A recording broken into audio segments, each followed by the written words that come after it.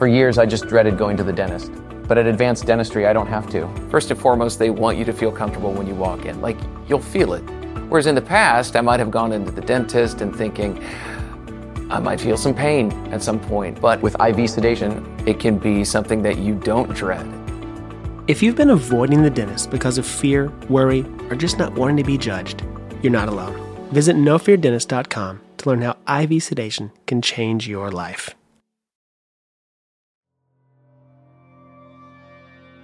Sasikala and Hanu Narra moved into the Fox Meadow apartment complex in 2008. It's got a large Indian population, and maybe that's what drew the Narras there. Their son Anish was born in 2010, and the Narras stayed in that same one-bedroom apartment until the murders in 2017. We know where the Narras lived. On Hamilton Road, the apartment number was 3D. The unit was just 650 square feet. We don't know what went on inside that apartment. Did they have any friends or acquaintances? Any enemies? And what about their neighbors, like the woman on the 911 call? Did anyone see or hear anything strange the night of the murders? So let's head out with reporter Betsy Shepard. Check. 1, 2, 3, 4. There's Betsy and Tinku sitting in a car in Maple Shade, New Jersey. We cross from quaint Maple Shade over the 6-lane highway to Fox Meadow Apartments. And you really couldn't get any more different. You're literally looking at row upon row of generic brown and beige wood structures that look dated and run down. The paint is faded and peeling. Some of the wood is rotten. There's trash everywhere, and it really is. And we suddenly find ourselves directly in front of apartment 3D. It's eerie, knowing what happened here. And just then, we see a man coming out. It's a worker repainting the apartment for a new tenant. Betsy and I ask if we can take a look inside. He says sure. We're in the apartment at the moment, just doing a little walk around. It's 1-bedroom apartment. It's very small. It would be very small for 3 people, 2 adults and a young child. Living together in this space is pretty unimaginable, to be honest. In my mind, but very large window here would not be difficult for... I can't even finish my thought, because that's when it really hits me. I'm standing in the exact spot where an unspeakable tragedy occurred. I get the chills and have to rush out of there. I'm Ben Adair. And I'm Tinku Ray. You're listening to Strangeland, Season 2, Murder in Maple Shade.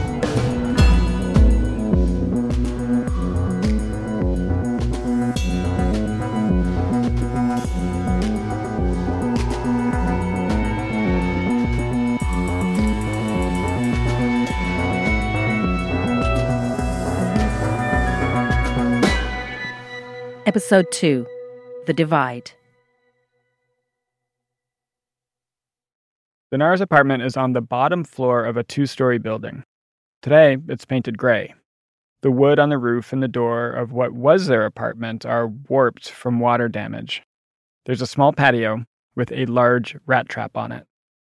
Standing there in that apartment, I feel like I could catch a glimpse inside the Narra's tiny world and inside the crime scene. There are 3 points of entry. The murderer either came in through the front door, the patio door, or the large window inside the bedroom. But each one of these are public-facing and within view of dozens of neighbors.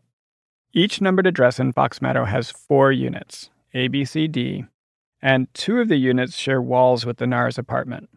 They all share an entryway.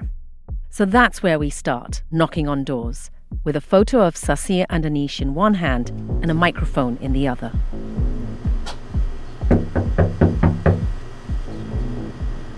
I guess there's no one home. Let's try the one next door. Door after door. No one answers, or no one lives there. It's hard to tell. So we move on, with a plan to circle back. Nope. On to the next block. Some neighbors do answer and are friendly. but don't know what we're talking about. Hi, I'm a reporter. My name's Tinku Ray. I'm doing an investigation on a murder that happened here 5 years ago. Well, wasn't this one, I hope? No. Oh, good. Because I ain't seen no ghosts. But no, I just moved in maybe 3 weeks ago. Okay, so. all right. Okay. Other neighbors are downright hostile. Hi. Sorry. What the fuck do you want? Come here! Sorry. Sorry. We're sorry to trouble Good. you. We're investigative reporters. We're trying to find out about the murders that happened on the next block. Do you know anything about that? Who the fuck got killed? Do you recognize them? Did you recognize them at all? Nah, I do not. Then there's also the language barrier. Oh, sorry, not speaking English. Or residents who do remember the crimes, but have no useful information. Hi, a journalist working on a story about a family and a murder that happened here at Fox Meadow 5 years ago. Yeah. Do you remember that? Yeah, I do remember that. Would you talk to us about it? I just heard when it happened, a whole bunch of cops and stuff came, but I really didn't know what happened. Okay. Yeah. Sorry. Thank you. Thank you.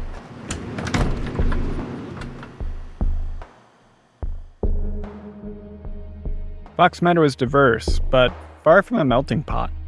The complex was built in 1976, and as the highways expanded, the complex grew larger and less white and became increasingly cut off from the rest of Mapleshade.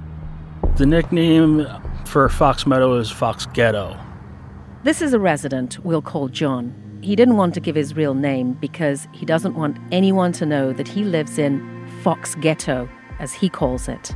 Once you cross the highway, there's two different towns, basically. Fox Meadow is its own town, and the rest of Mapleshade on the other side is its own town. If people ask me, I tell them I live in Mapleshade. I don't tell them where I live. John started a Facebook group for Fox Meadow residents to share their experiences. I see complaints every day about something that's going on in the complex. We have bug issues, mice issues. People have air conditioning issues. Buildings are falling apart. John didn't live here at the time of the murders, but he says crime is a big, ongoing problem in Fox Meadow. You never know what's happening, especially if the sun goes down. There is cars being broken into. There's apartments being broken into. So people are very, very concerned with the security and safety of themselves and other residents around them.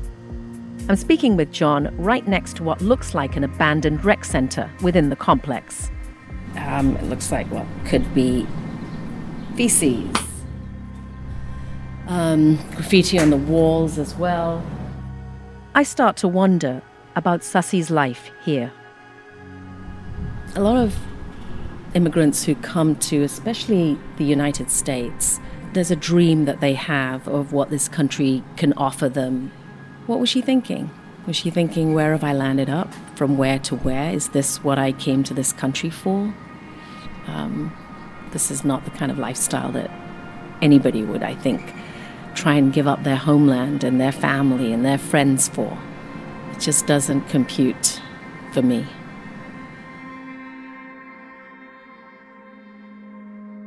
We reach out to Fox Meadow multiple times to find out about security and maintenance for the complex, but they don't respond to our calls or emails, and they want nothing to do with us when Tinku and Betsy show up at the leasing office. We check with the New Jersey Department of Community Affairs and discover that Fox Meadow had more than 1,000 code violations on a recent inspection report. 89 of those violations are listed as life-threatening. These include faulty or non-existent carbon monoxide detectors, dead smoke alarms, even a missing guardrail on one of those balconies.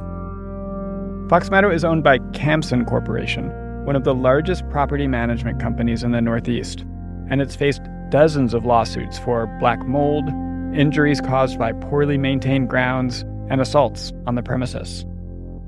The founder and CEO of Campson is billionaire Richard Kurtz, who, until recently, lived in a $68 million home. Imagine coming home every day to this.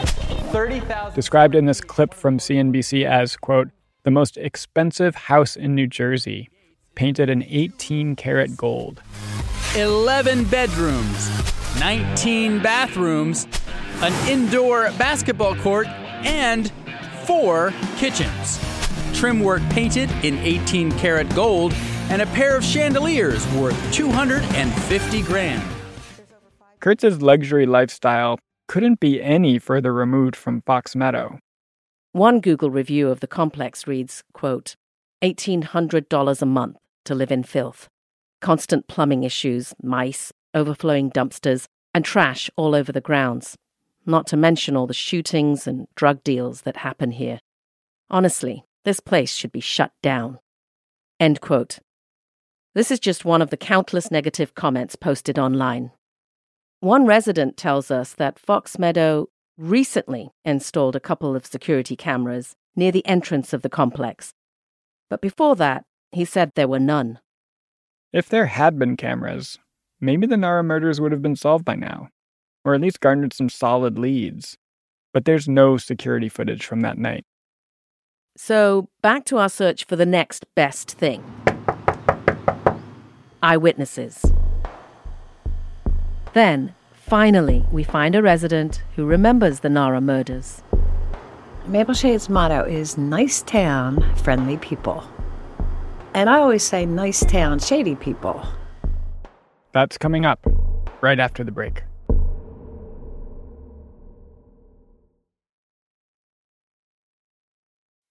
Ready for an amazing deal?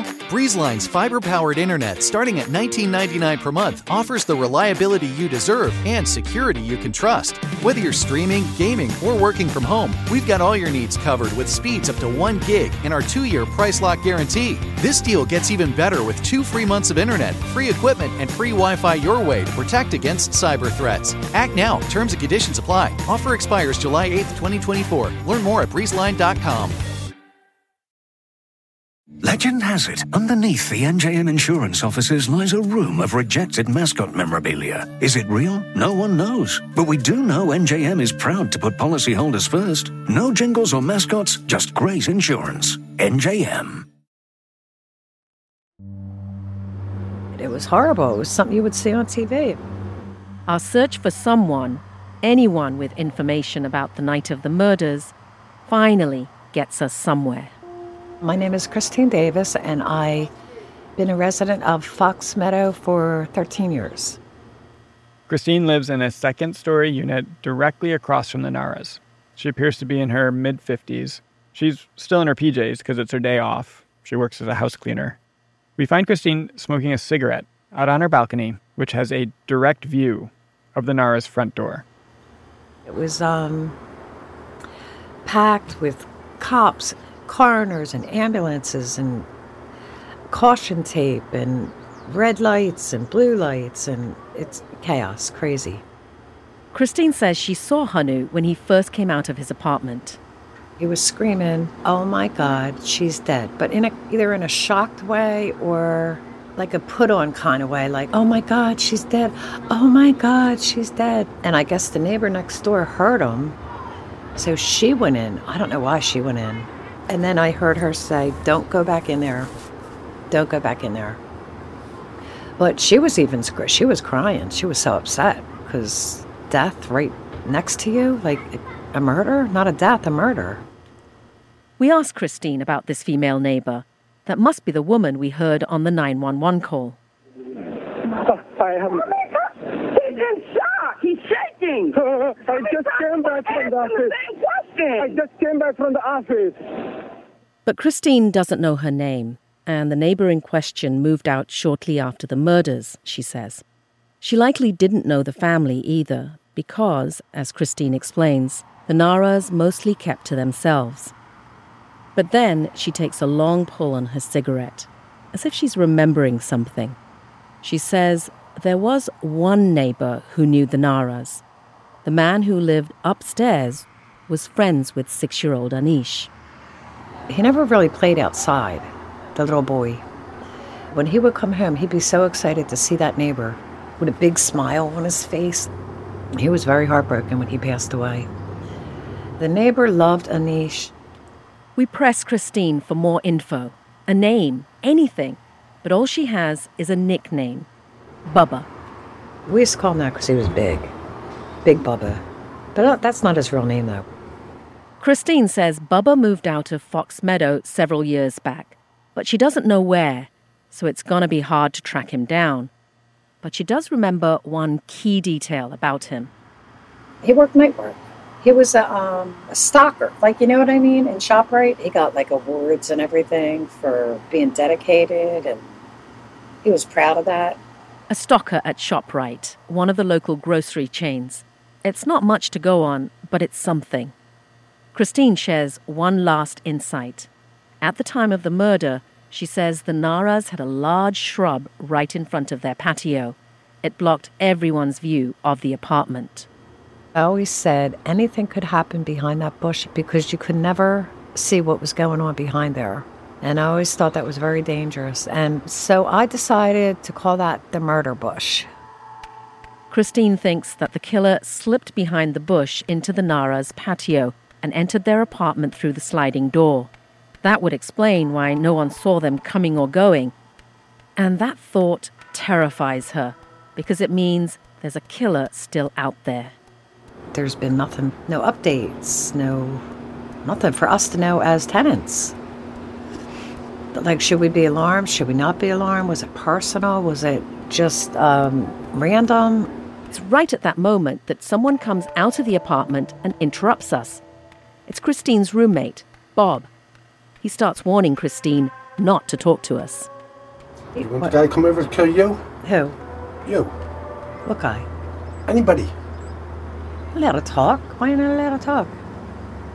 Whatever she's going to do with this, it's going to get it all over the world. Good. It should. Then they'll come looking for you. Oh, yeah.